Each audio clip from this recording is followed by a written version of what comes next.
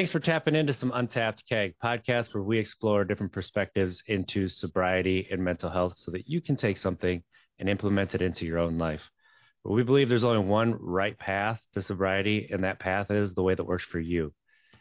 I'm RJ Zimmerman, and today I'm very excited to have on Angela Sheridan, a fellow This Naked Mind certified coach. We went through our coaching certification together. That's how we met. And we have become friends through that. She's a fellow ADHDer, and she really likes to work with and support people dealing with overwhelm and who are using substances to help to numb that overwhelm. And that's something that, as someone else with ADHD, happens fairly quickly. So I completely understand it. How are you doing today, Angela? Hey, RJ, I'm doing great. Thank you so much for having me here on your podcast. I'm super excited to talk about this and talk about ADHD because, like yourself, as an adult, I got diagnosed with ADHD, honestly, as I think a lot of people do after my child was diagnosed with it, and it all started to make sense.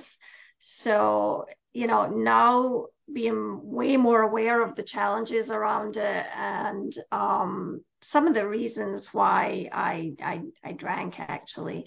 I am super excited to talk about that in the hope that it helps other people. And that's why I became a coach also, is that I really want to help people with that aspect of their life and dealing with the addiction side of things. So yeah, it's great to be here, and it's so great. You were recently on a Zoom call on my community platform that I run, and Real quick before you get too far, what is that community platform? Oh, it's Pause the Pour and More. And if people want to find us, if you're looking for an alcohol-free community to be a part of, it's pausethepourandmore.com, and there's like a link there to go to our community.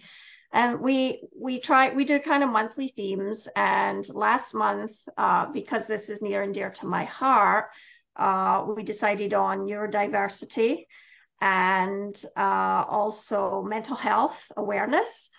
And so I myself did a couple of talks over the month on that. I did one on neurodiversity just to raise awareness, but also we really got to the conversation that came out of it was really beautiful because it came to be people talking about how they dealt with it in their own life. And some of our members have ADHD and other types of neurodivergence. But also people have people in their lives that they love who are neurodivergent.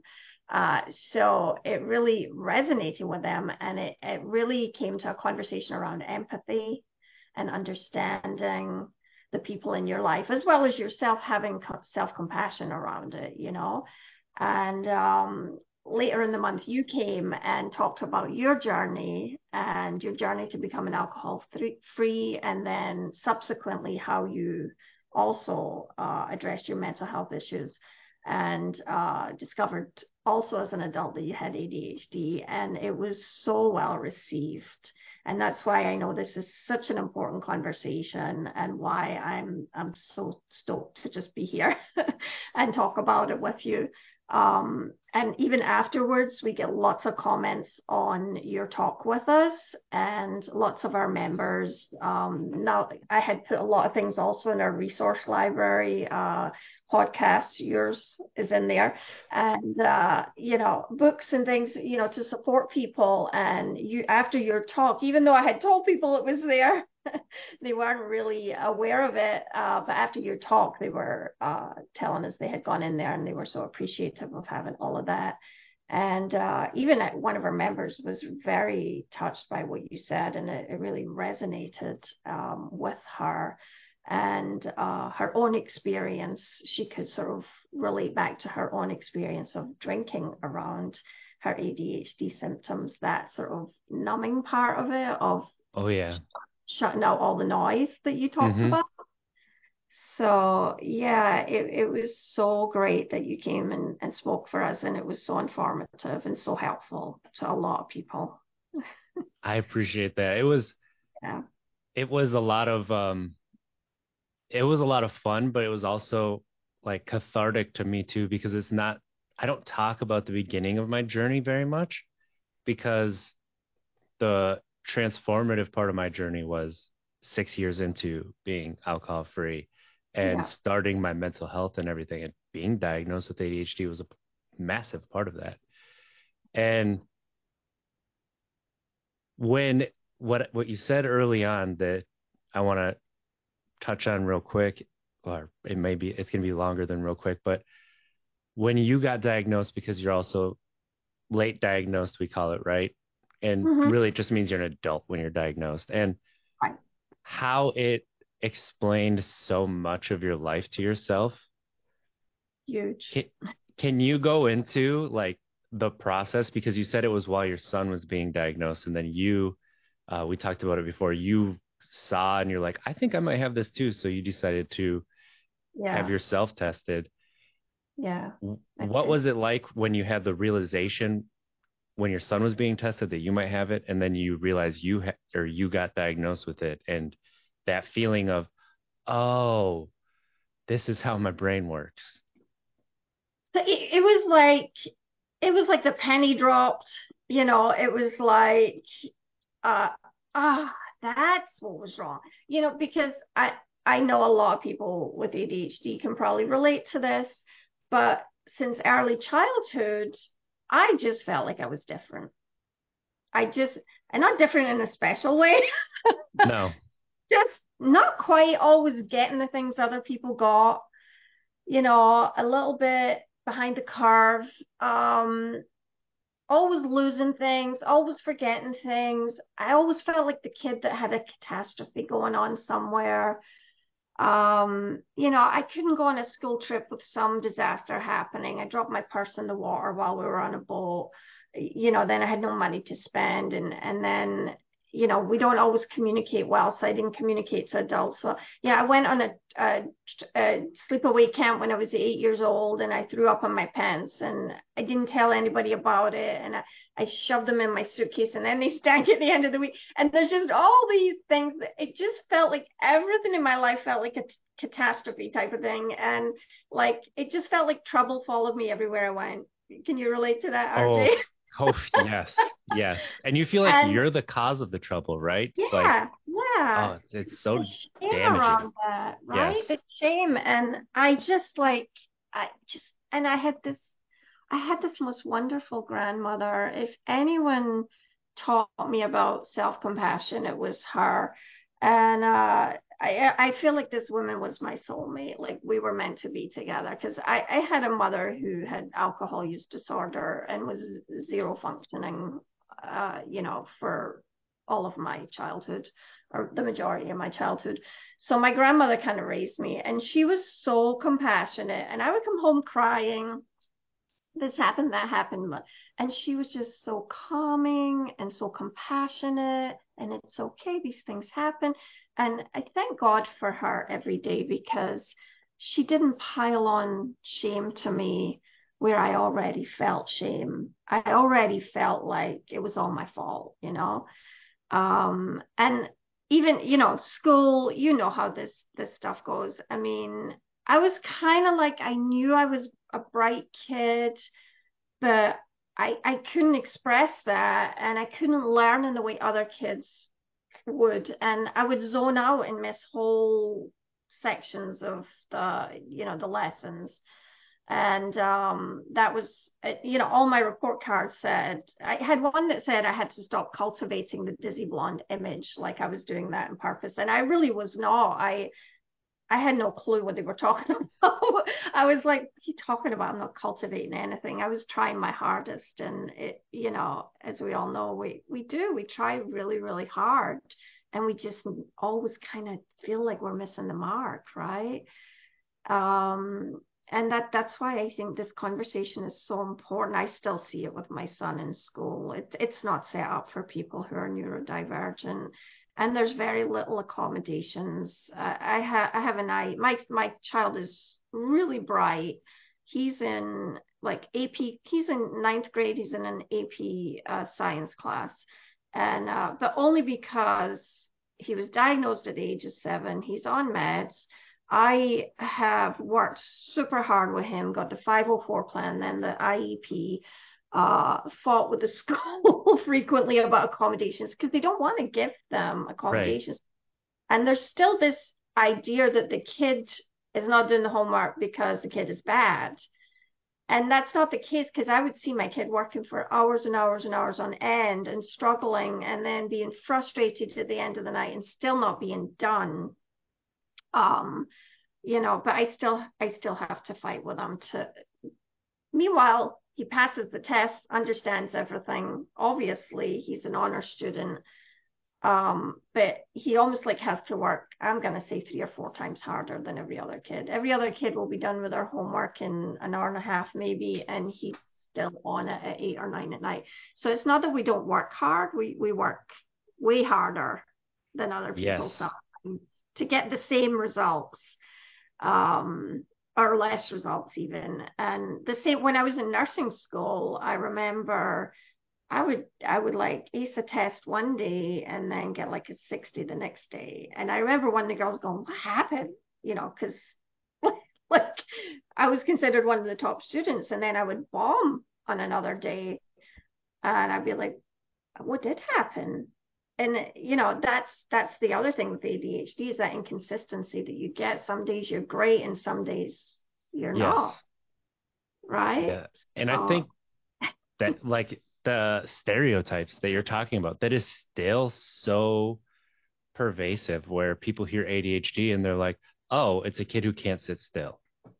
yeah, and And that's or an all. adult that can't sit still. Like that's Right, it. Like that sounds like an excuse. And I love what you're saying where because I say it similarly, it's not an excuse, it's a reason and it's a map of understanding yourself right. so that you can stop trying to force yourself like around life and you can start to live your life around yourself. And Yeah. that's what is so powerful about having that diagnosis. And if you have it as a child and you're raised understanding this, you don't have those highs and lows like you're talking about. You don't have those moments of, why am I struggling with this? Why am I working so hard at this? And everybody else is like similar. And I was very lucky with my ADHD with how I went through school. But I did like college was where I had those really highs and lows where I would get to the midpoint of the semester, all A's. Guess what I did Mm-hmm. the rest of the semester? I didn't go to class because I didn't need to. I'm getting A's. And so, getting B's and C's at the end, sometimes D's Right. and F's. And it's Mm-hmm. like I knew I should have, but the gap between knowing and doing, which is the executive dysfunction, and Right. that is something having the understanding of that can help explain things. And then you don't take the shame and put it on yourself. Right. That's And yeah, did you notice when you got diagnosed with ADHD that you were able to take that shame or the more you learned about it as well? Because that's part of it. You get oh yeah. diagnosed and you think the stereotype, but when you start to learn actually how it manifests, how your brain works, how things show up for yourself, that's when you start. Did you notice the shame start to dissipate and you're you mentioned the grace and compassion earlier, but that was Yeah. massive for me. Oh yeah, 100% because we beat ourselves up all the time. It's like Oh, don't like what why can't I get yes. why can't I get my to-do list done? And there's the comparison thing, right? You're always Mm-hmm. comparing yourself to other people. How come they can run a business, raise 5 kids, be on the PTA and run a marathon? I can hardly get out of bed on a Saturday morning. It's like you're always comparing yourself. And yeah, to be able to let that go was great. And at the end of the day, ADHD, it's 4 letters, and it's somebody somewhere just slapped a name on a bunch of traits kind of thing, Yeah. uh, personality traits. And I see it now like there are so many positives. I actually love ADHD people. I do I too. I think they're the best people in the world because they do have a lot of compassion. They tend to be empathetic. We tend to be empathetic. Yeah. Um, Certainly getting the diagnosis and looking at it from my own point of view helped me be more empathetic with my son. I think it really had a big impact on his journey also. And we're outside the box thinkers for sure. And that's there's so many gifts in it, and the hyper focus part of it is a gift also.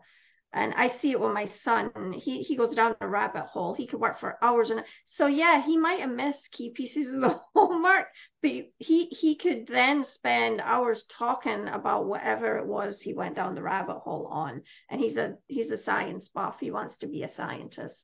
So he's not online like most almost 15-year-olds looking at porn or whatever they do at that age. He's on there looking at science stuff. He's such a geek, but in a good way. I say Right. in a positive way because and I see that as being, and whatever it is, it could be horticulture or whatever your interest is. There's this capacity to go really deep on it and to see things in a way that other people sometimes Yes. don't.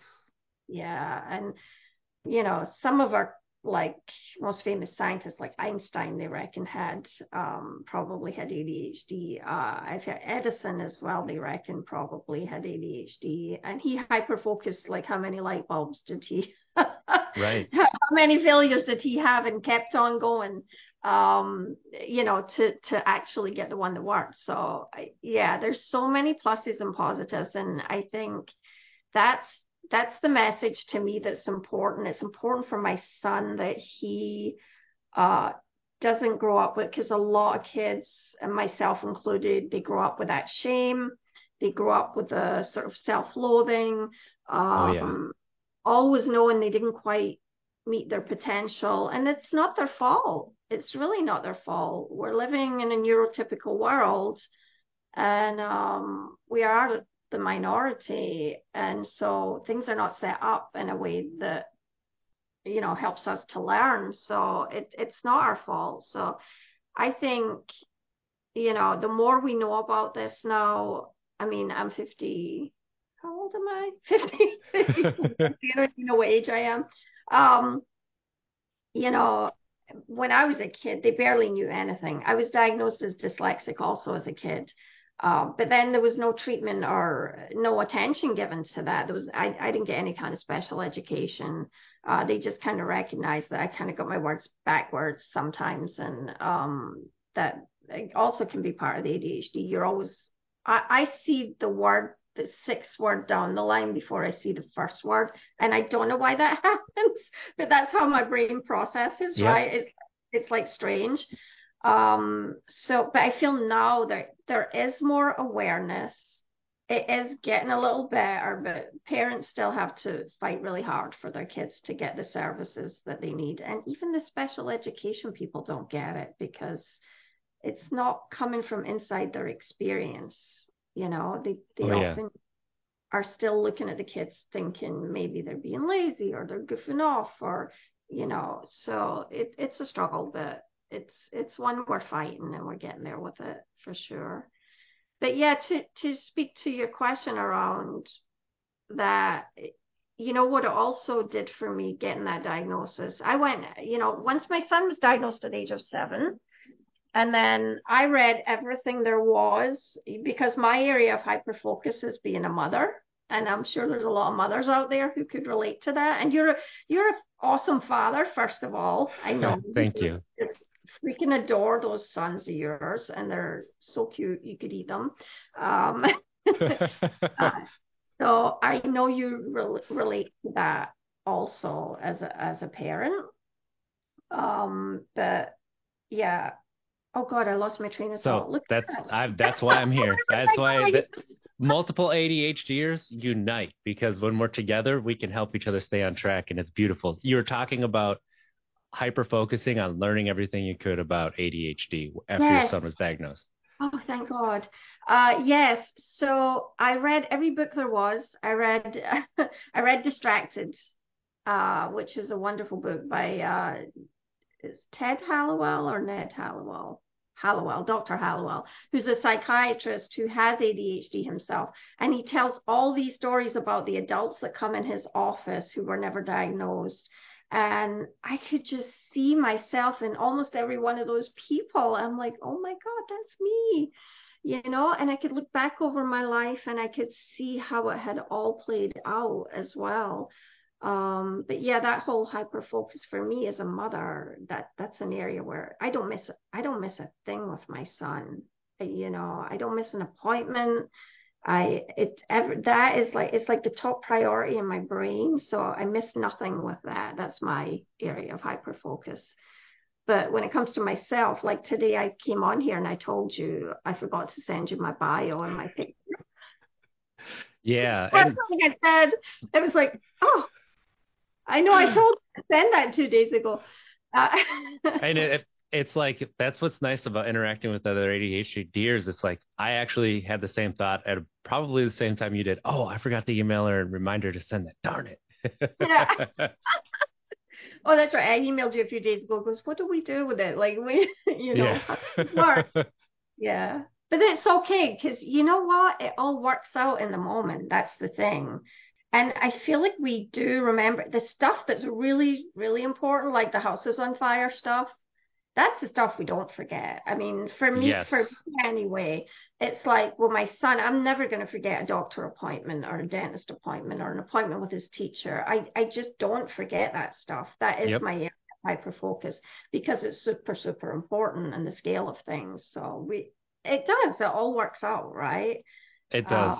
And what you said is such a major skill set of just about everybody who's been diagnosed with ADHD is when things get really chaotic, when it's emergency situations, like life slows down and we see step, step, step, step, step because we see the goal. And so because we see the goal and everything is like slow, it's like mm, this and then this and then this and then this.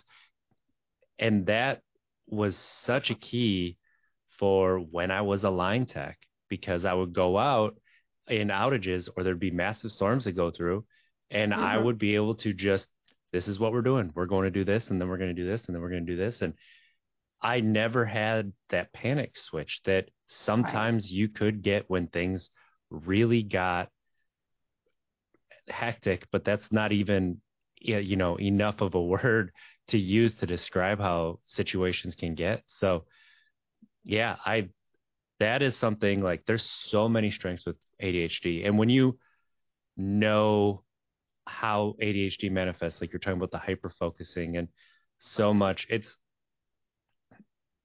you get to use that as a map of how you can change things around your life to make it work for you.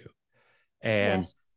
that doesn't mean it's all going to be great, but when we look at ADHD and some of the quote unquote weaknesses we might have, if you look at them as challenges, Hmm. then you give yourself that grace when, oh, I didn't quite meet, like you were talking about, you didn't send that email. We talked before we got on here, and this is a great point for it, where you know, and you try to stay on top of all these tasks because you know that things will slip your mind.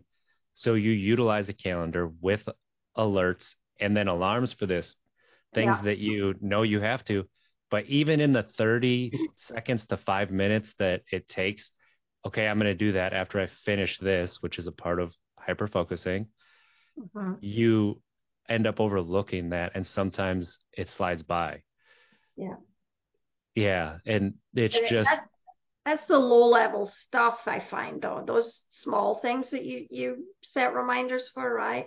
And I Yeah. hear what you're saying about when you work on the lines, and you're probably really in the zone when that happens, when it's a Yep. really intense situation. And the same for me. I'm a nurse, and when I feel most in my flow is, you know, when patients crashing or something bad's going on, then I'm like razor sharp in the minute, boom, boom, boom, everything gets done.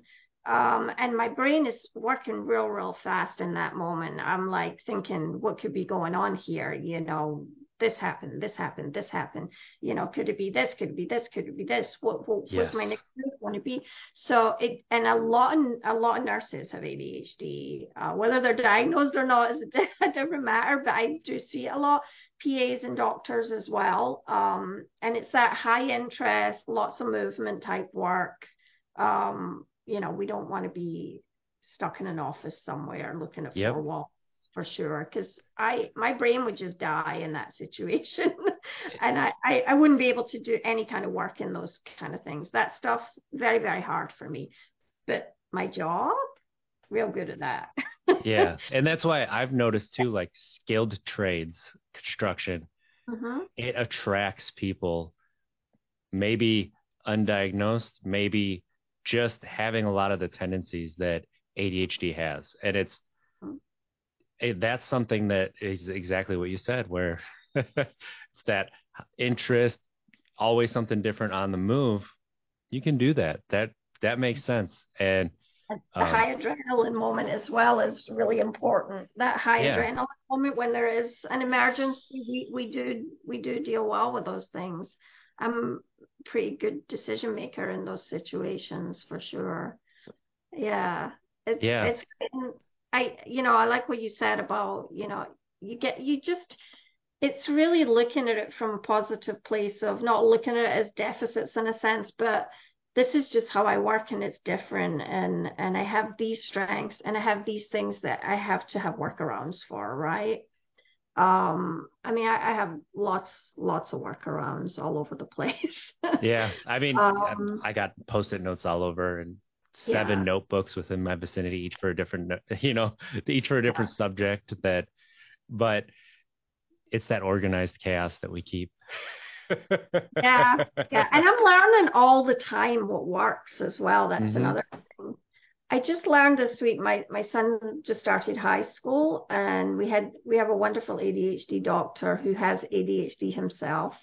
And even after he kind of semi-retired from our practice, he still sees Callum privately. I pay him privately because it's totally worth it. Um, and he talked to him about the homework and what was difficult about it. And so we came up with this thing. And Callum has told me before, he finds it easier if someone's sitting next to him. Oh, And body doubling. Yes, that's yeah, huge. mirroring. I had never Yeah. heard of that before. You see, I'm learning all the time. It's called mirroring. That's what he called it, or body doubling. It could be.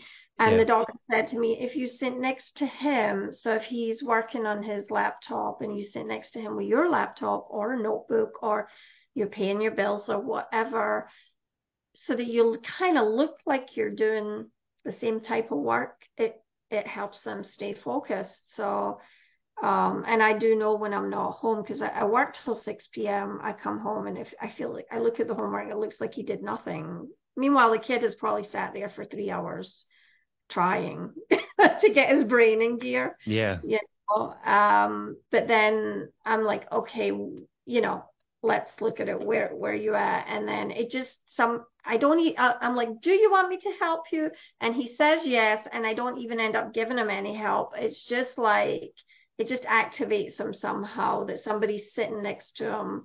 And I might give him one suggestion, and then he's like, no, I got it now, I got it, and he's Yep. off bases after that. But it's amazing how those little tricks can just change everything for Yeah. people.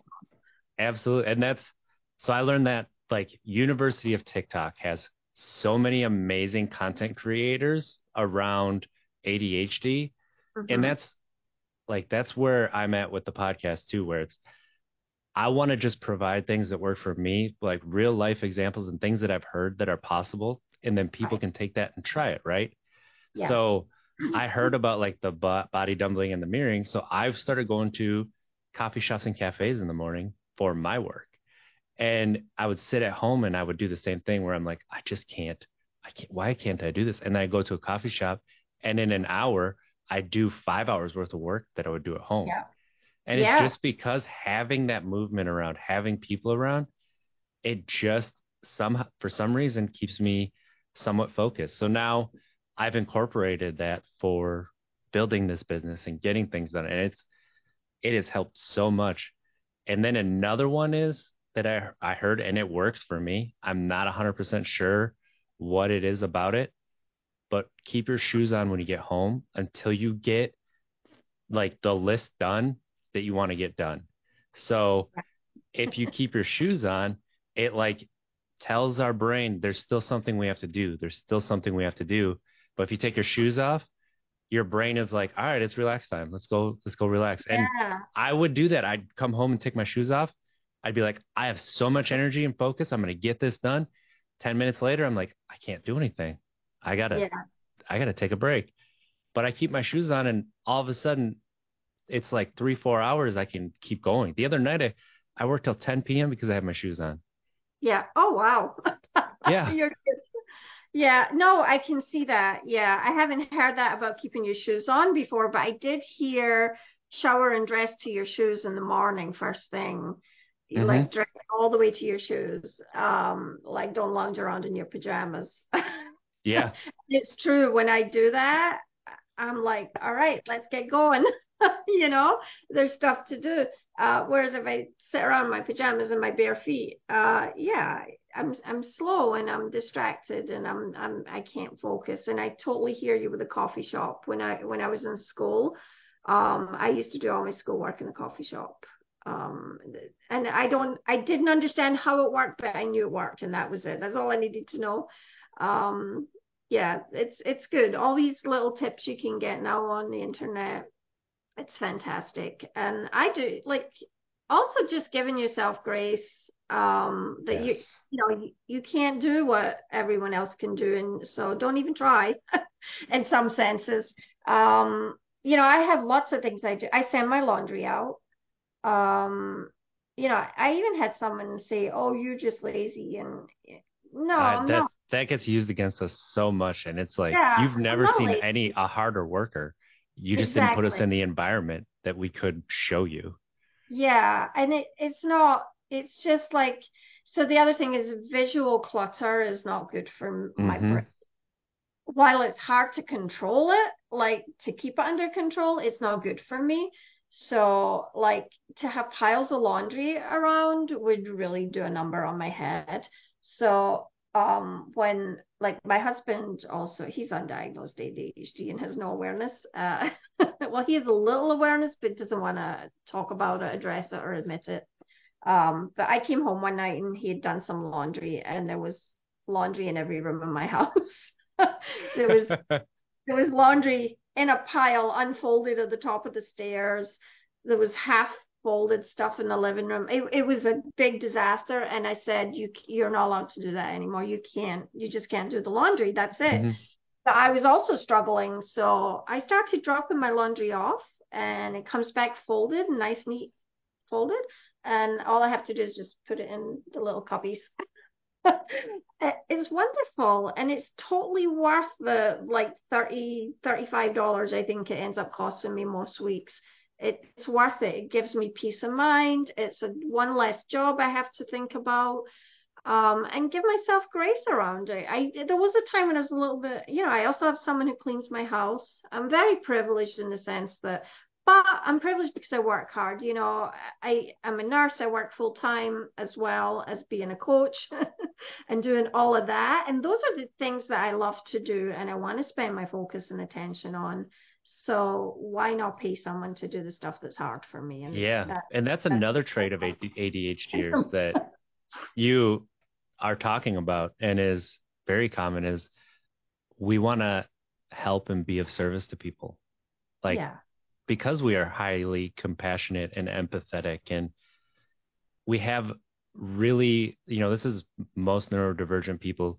have a very high sense of justice, like very Yes. high sense. And so, because we have that, when we experience pain, our first reaction is not to cause that pain back, it's to try to make sure nobody else has to experience that pain.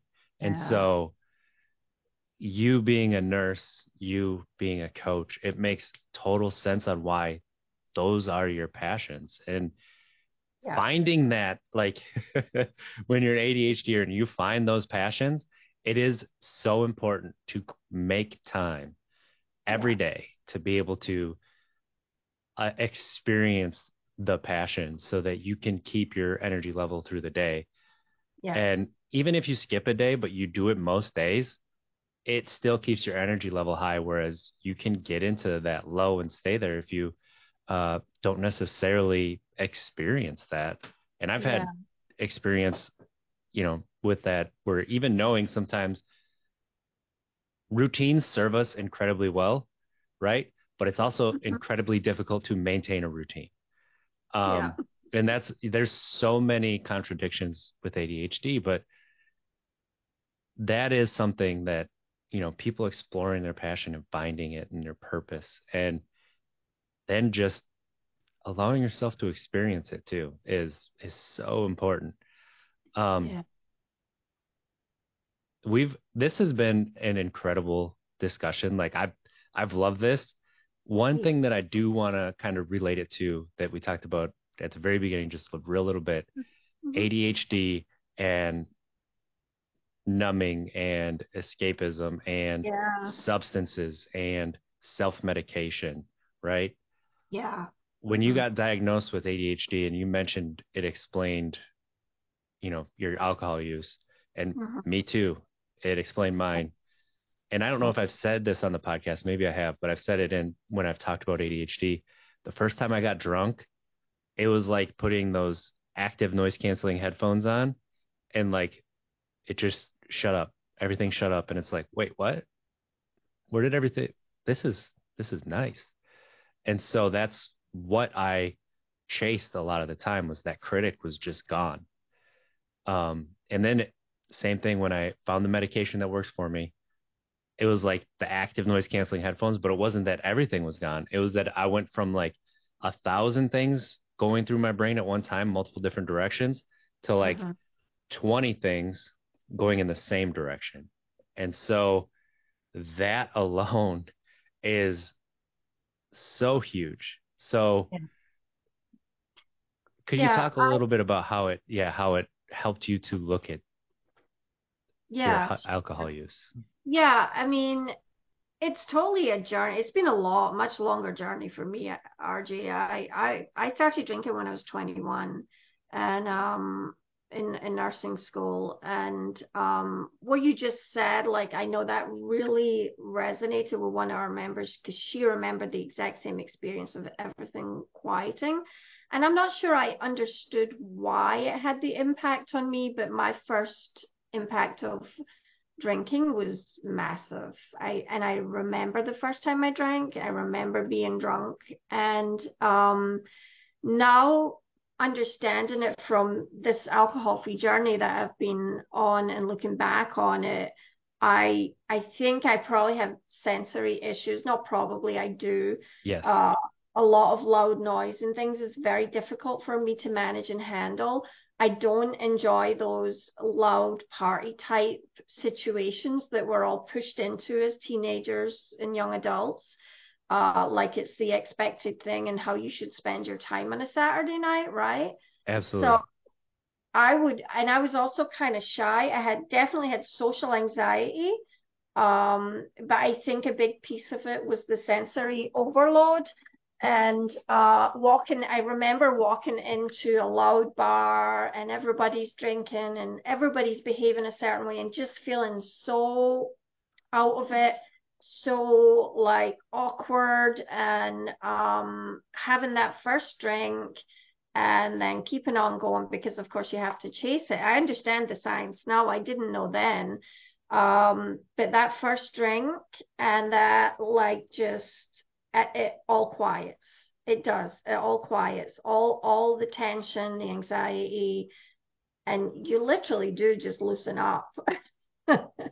And you're able to interact with everyone else. But something I learned around this, because I had to deal with the social anxiety becoming alcohol free. And I knew that was going to be something I was going to have to do because everybody in my family, everyone around me drinks. So either I have to see no one or I have to deal with alcohol. I have to be in its presence, you know. So I knew just not ever being around it was never going to be an option for me. I knew I had to learn how to be in those situations. And it was really, really hard in the beginning.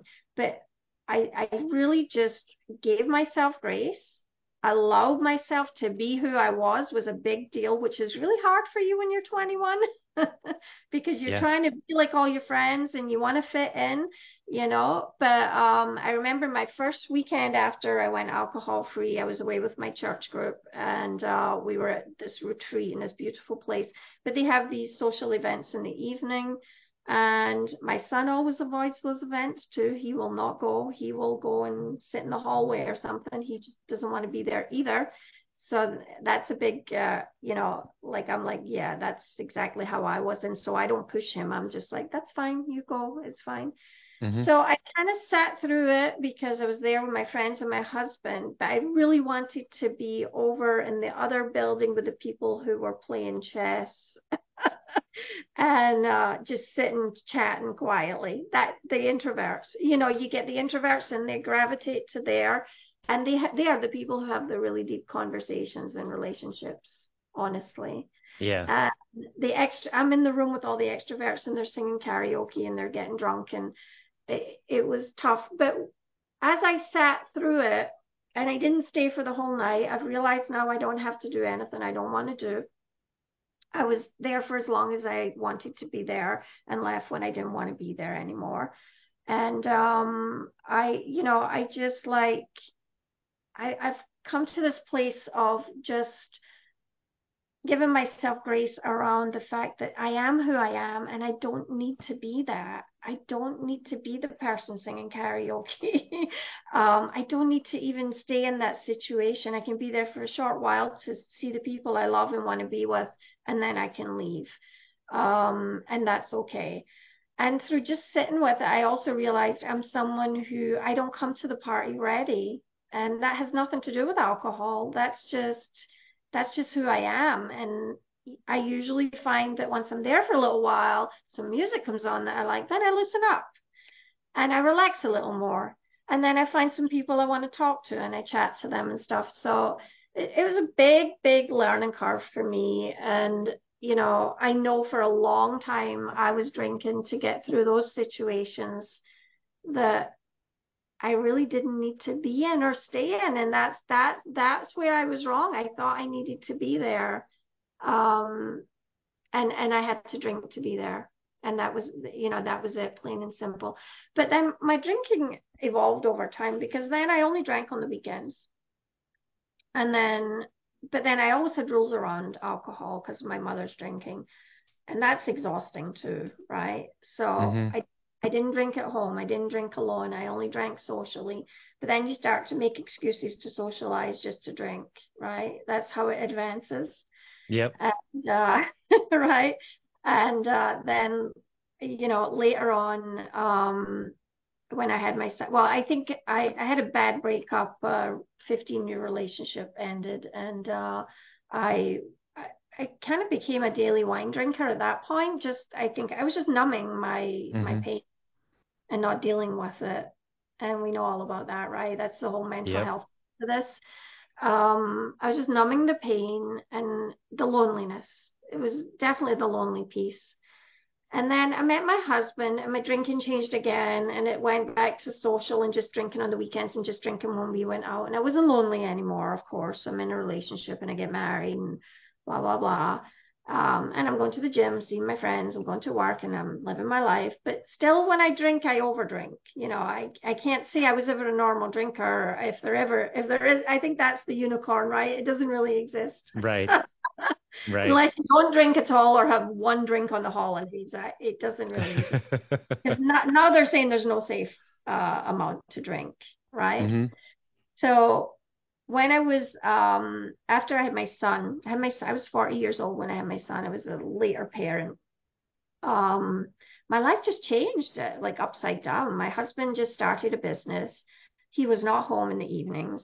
I didn't have family here. I'm from Scotland. I didn't even mention that. I'm from Scotland originally. I came here when I was 35. And I got married when I was 37 to my husband, who I met here. And he was working a lot, and I was home with the baby every night, and it was just loneliness and stress, and just it was that overwhelm. And I think I would just do all the things I needed to do to care for this child. This was my prime thing in life, to care for this child and to take care of him and make sure he was safe and all of that stuff. And then once I got him to bed, I had to drink to just like switch it all off. And I say I had to, I chose to, because I had no other tools in my toolbox. I didn't know there was anything else I could do. And so I became a nightly wine drinker at that point. And that just advances. It starts with a couple of glasses and it ends Hmm. up being a bottle, and it ends up drinking till you pass out. And I just felt so terrible and so guilty about that, because here I have this little baby, and sure, I took great care of him all day, and now he's in his crib, but God forbid if anything happened to him, or he was sick and I had to take care of him, and here I am drinking, and I had so much guilt and dissonance around what I was doing, but I almost felt like I couldn't help it, and I couldn't help myself. And when he was 3 years old, I went to see my doctor, and I said, I feel terrible all the time. I feel so sick all the time and so exhausted. And I said, I know I'm drinking too much, but I was still functioning. I was still taking care of all the stuff, right? And she sent me to AA. And no offense to AA, it works for a lot of people. A lot of people, it's very precious to them. But it wasn't a fit for me. It didn't feel good. But I did stick it out because I so wanted to stop drinking for my son. That was really the bottom line. I wanted to be the best mother I could be for him. And I wasn't even thinking about all of the effects that I know that it was having on me. I was depressed, I was anxious, so many bad effects that alcohol has on you, and especially for us ADHDers. And it definitely doesn't help your brain fog Right. or tension, or your mental clarity. It's the worst thing for all of that stuff. So yeah, she sent me to AA, and I did stop drinking. I white knuckled it, and I stopped drinking. And I stopped drinking for 4 years, but I never dealt with the reasons I drank. I just stopped it. I abstained, is what I did. And I didn't learn any better coping mechanisms or tools and how to deal with the stresses and overwhelms in my life. And so just continued to be stressed and overwhelmed. Now I have this little child, and now I'm finding out he has ADHD, and that was overwhelming. And managing all of that and all of his symptoms as well. So when I'm going to say around 7, he was diagnosed, I started drinking again. And that after that 4 years, and there were other things went on in my life at that time, other challenges that I won't necessarily speak about today, but there was just other things, and I started drinking again. But I think I knew I was always going to start drinking again, because I was just waiting till my kid grew up a little bit. I think that's what was in my head, Yeah. and not really recognizing how bad it was for me. I was making I was doing it for someone else and not doing it for me. So, fast forward 2021, 2020, I think it was around the end of 2020. Now my drinking's pretty bad by this time. And I'd been drinking since 2017, and when I restarted again. And of course it does advance, and you do have a tolerance, and you do need more, and you do get sicker. And I ended up, my LFTs were elevated on one of my doctor visits. I gained a lot of weight. I felt like, can I say shit? Yeah. We I can felt say like whatever shit. here. So I felt like total shit all the yeah. time. And so I got this little email in my mailbox from Mel Robbins. I'm sure you're familiar with Mel. She is a Mm-hmm. great too. And it was just a little like very light-hearted. If you want to cut down alcohol this holiday time, here's some great quit lit books for you. I never even heard of quit lit. I had never heard of anything but AA. To me, I thought AA was the only way. Yep. And and it was for a long time. It was one pony town, right? The Yeah. alcohol thing. Um, so I got the quitlet because I'm feeling quite desperate by this time. I'm feeling kind of hopeless. I'm in this trap kind of thing of drinking every day and not wanting to drink anymore, but not being able to stop and not being sure that I really could at that point. And it felt kind of hopeless. And then I read Holly Whitaker's book, which was awesome. And that really spoke to all the things that felt wrong about AA for me. Not saying that for anyone else, but for me, I could see through that. I was like, yeah, that's why it just didn't. That's why it didn't resonate with me as an individual because it is very male centric actually, and it's not science based, and there is kind of a shame aspect to it, which for someone with ADHD and shame issues, piling Yes. more shame on was not a good plan for me. And so that all like really started to make sense for me. And then I read Annie Grace's book, and the first thing she kind of says is it's not your fault. And she says it is your responsibility, but it's not your fault. And that was like a weight lifted off my shoulders. I was like, right, yeah, this isn't, I would never do this to myself, right? I Yeah. would never consciously uh, choose this for myself, choose to have gotten here. And so her message was around grace and giving yourself grace. And it was the first time I'd ever heard that because I'd always come from this place of feeling shame around the drinking. So that message of grace was a whole other thing for me. And that's what really resonated with me. And it felt true, whereas the AA stuff didn't feel true to me. It didn't feel true that I was broken, intrinsically broken, that there was something wrong with me and that I had a disease that I would never recover from. That never felt true to me, or that it was an allergy or all of that stuff. None of it didn't make sense intellectually and it didn't feel true. So I was like, no, when I read Annie's stuff, I'm like, yeah, this is something that I can manage. I just need some help around it. I need better tools. Yeah. Better tactics.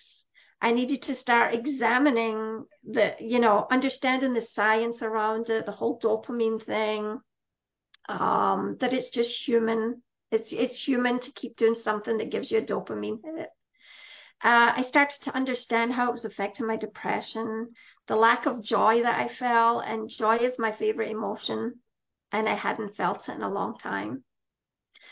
And so I started to understand how the alcohol and that whole high level of dopamine taking away your ability to enjoy ordinary things that you once enjoyed.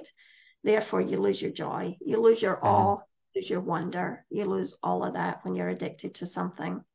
So I started to learn that, and over a year, I did like a year-long path, and it was the best thing I ever did. It was such deep exploratory work that I did, and the alcohol was like on the side somewhere. It was like, yeah, you're gonna stop drinking, but it's not about the drink.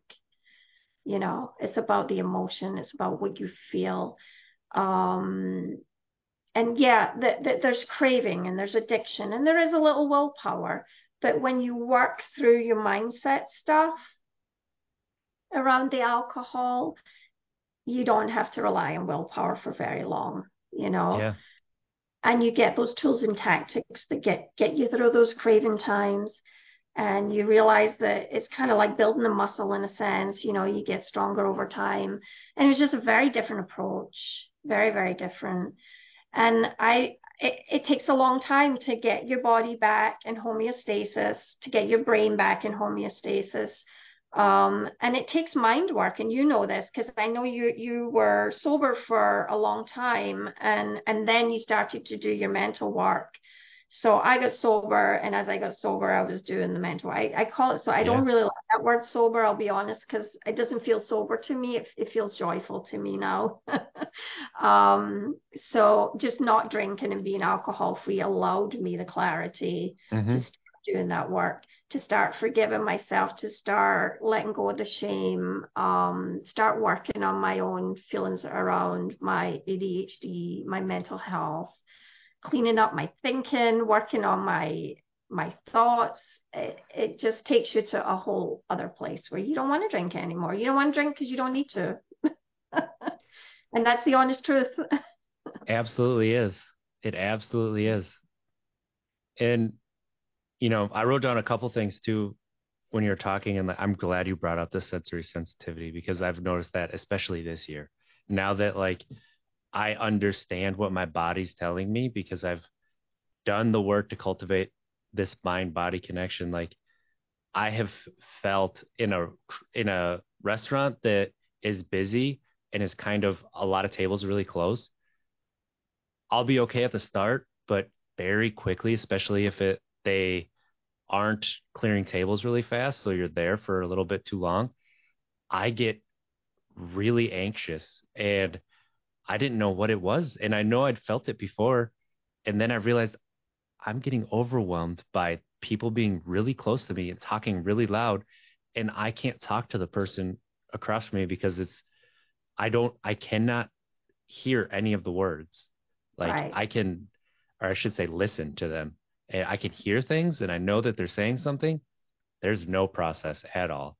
No. And it's important for people to know that too, because it's something that we don't isn't talked about with Right. neurodiversity throughout all of it. And so when you can have that understanding and you're like, oh, that's what this is right now. Okay, I need to change something. And being able to Right. give yourself that break is incredible. And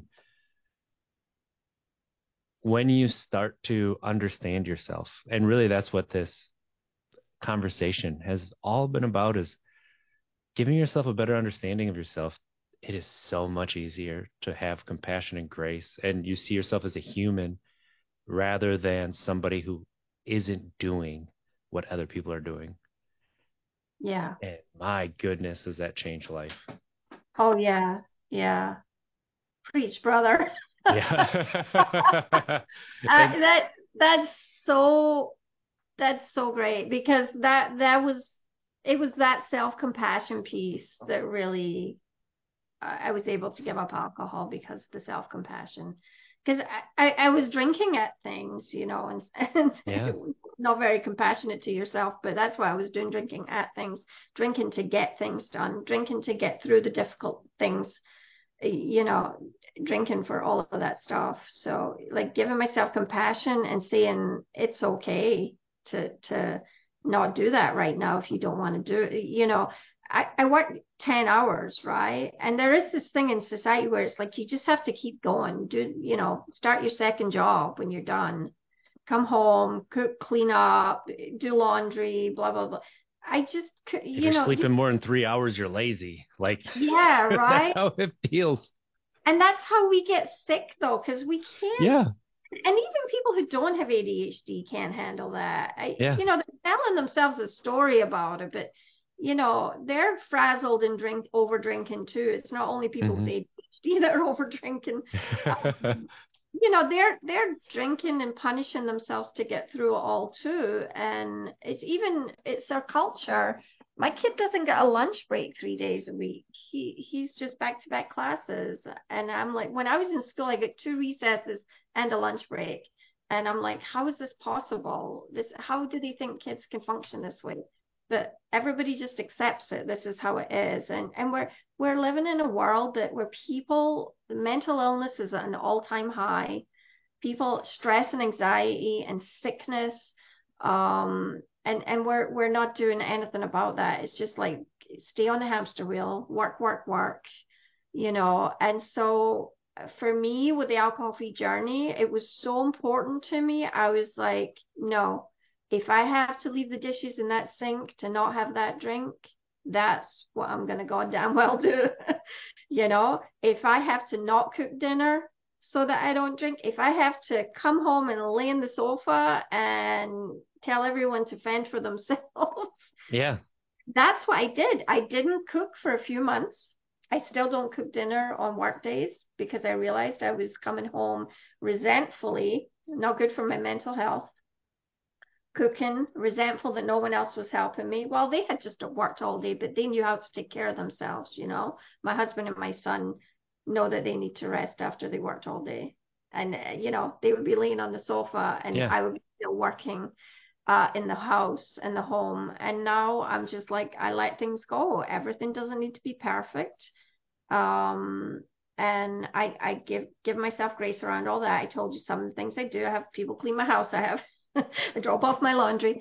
If the dishes are in the sink, I don't let them bother me. I always say if I'm past my point of exhaustion and I'm getting that brain fog, you know, that place where you can't even think straight. That's Yep. that overwhelmed place. You can't think your way out of it. You can't work your way out of it. And we drank to numb it, to make it to make Mm-hmm. the stop. And that's what we did in the past, right? But I won't do that to myself anymore. I do feel too much love and compassion for myself to punish myself that way. So now I'm like, all right, you're feeling this way. You're way below 50%. How are you going to get yourself back there? I'm going to get a snack. I'm going to get some water. I'm going to lay down. I'm going to rest. And I'm just going to forget about all of that because I can deal with that when I have more energy, right? Yeah. And those were things I had to learn because I was pushing myself to try and be this perfect mother and wife and person, you know, extraordinaire, superwoman, superhuman. Yeah. And I couldn't do it. And I was just torturing myself and torturing myself twice by drinking over it. Right. And that's, yeah. So, yeah. That's so important. I think that's a Mm, great message to wrap this one up on is, giving that to yourself so that you're not shaming yourself and right. finding it, finding that compassion, finding that grace, and just admitting that you don't have to do it all. Yeah. It's so important. Yeah. The Angela, pond is if not on people, fire. right? Yeah, exactly. If people want to follow you, if they want to catch up with you, what are some good ways for people to do that? So my website is mindshift.org. So it's mind hyphen shift.org. And you can find me on Facebook as well. I'm in there under Angela Ann Coaching. I'm also on Instagram if you want to follow me on Instagram. Again, I think it's Angela Ann Coaching on Instagram. You can find me in there. And I do have like little videos and tips that I know you also do, RJ. I watch yours incessantly. I love them. Yeah, we can't get enough of that positive stuff, right? So, you know, I have some stuff on there people can watch. And I also have a community group that I run with two partners, Lenny and Jamie, as you know. And we're on pausethepourandmore.com. We're on Mighty Networks, and we run a really nice community in there where we have weekly calls, connection calls, because we know connection is the antidote for addiction, Mm, right? yes, it is. Yes, it Yeah. is. And we do lots of fun stuff in there too. So, yeah, few places you can find me. And those will be in the show notes. So go ahead and scroll down and click those links and you can follow Angela. And that is something that community and connection that has come out of our coaching cohort is like, um, I knew the power of it, but that power that came from going through the coaching and going through having that community and that sharing your lived experiences, sharing not just your challenges, but your triumphs and the positives. And it's just, it is something that can keep you afloat on days where things are really tough because Yeah. no matter what you do, life and tough. And sometimes it just is. So having those healthy outlets is so important. And this conversation is going to help people because normalizing all of this, talking about it, just having the information that, oh, that might be me. Maybe I should give myself grace around that and try this thing. You don't have to go out and get diagnosed to take some of this and try it in your life. And that is what I want people to know too. You don't have to get diagnosed. You don't have to be on medication for this knowledge to help you out. Yeah. You don't have to identify as an alcoholic or sober or any of that for any of this information to be a benefit to your life and feel that joy and that awe and that wonder that you talked about. And that's powerful. And that's really powerful. And I really appreciate you joining me here today, Angela. This was a great conversation. So, Thanks for having me. this is Untapped Keg. Go ahead and go to untappedkeg.com if you'd like to be a guest on the podcast. There's a form that you can fill out there now, and let's connect and have a conversation. And if you're looking for some coaching around self-discovery, trying to find a beginning to the path to start you on the journey of being able to answer the question, who am I? Go to untappedkeg.com and you'll find a link there and set up a conversation, because in an hour, you never know, you'll get something that you'll be able to take and put in your life and you'll be able to see a benefit. And that's the same with Angela. Go to Angela's website, uh, and fill that out, because in that free hour, you will get something that will benefit your life. And that's all it takes, and you'll see it. You'll see the return. So let's try to be better tomorrow than we were today, because at least we don't make it, we tried. Have a great week, everybody. I love you.